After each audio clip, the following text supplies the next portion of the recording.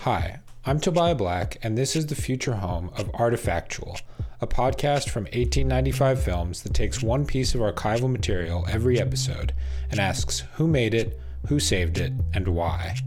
The first episode will go live on Wednesday, September 15th, with new episodes appearing every 2 weeks after that. Here's a short preview of the first episode.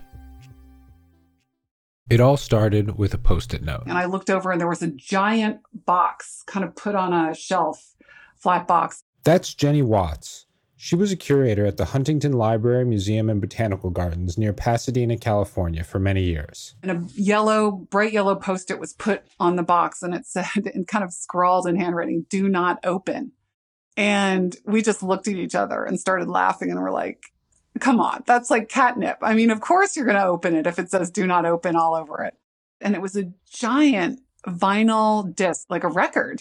But it was bigger than any record I'd ever seen. And there was something that made it sound as if it was someone who was giving an eyewitness accounting of President Abraham Lincoln's assassination.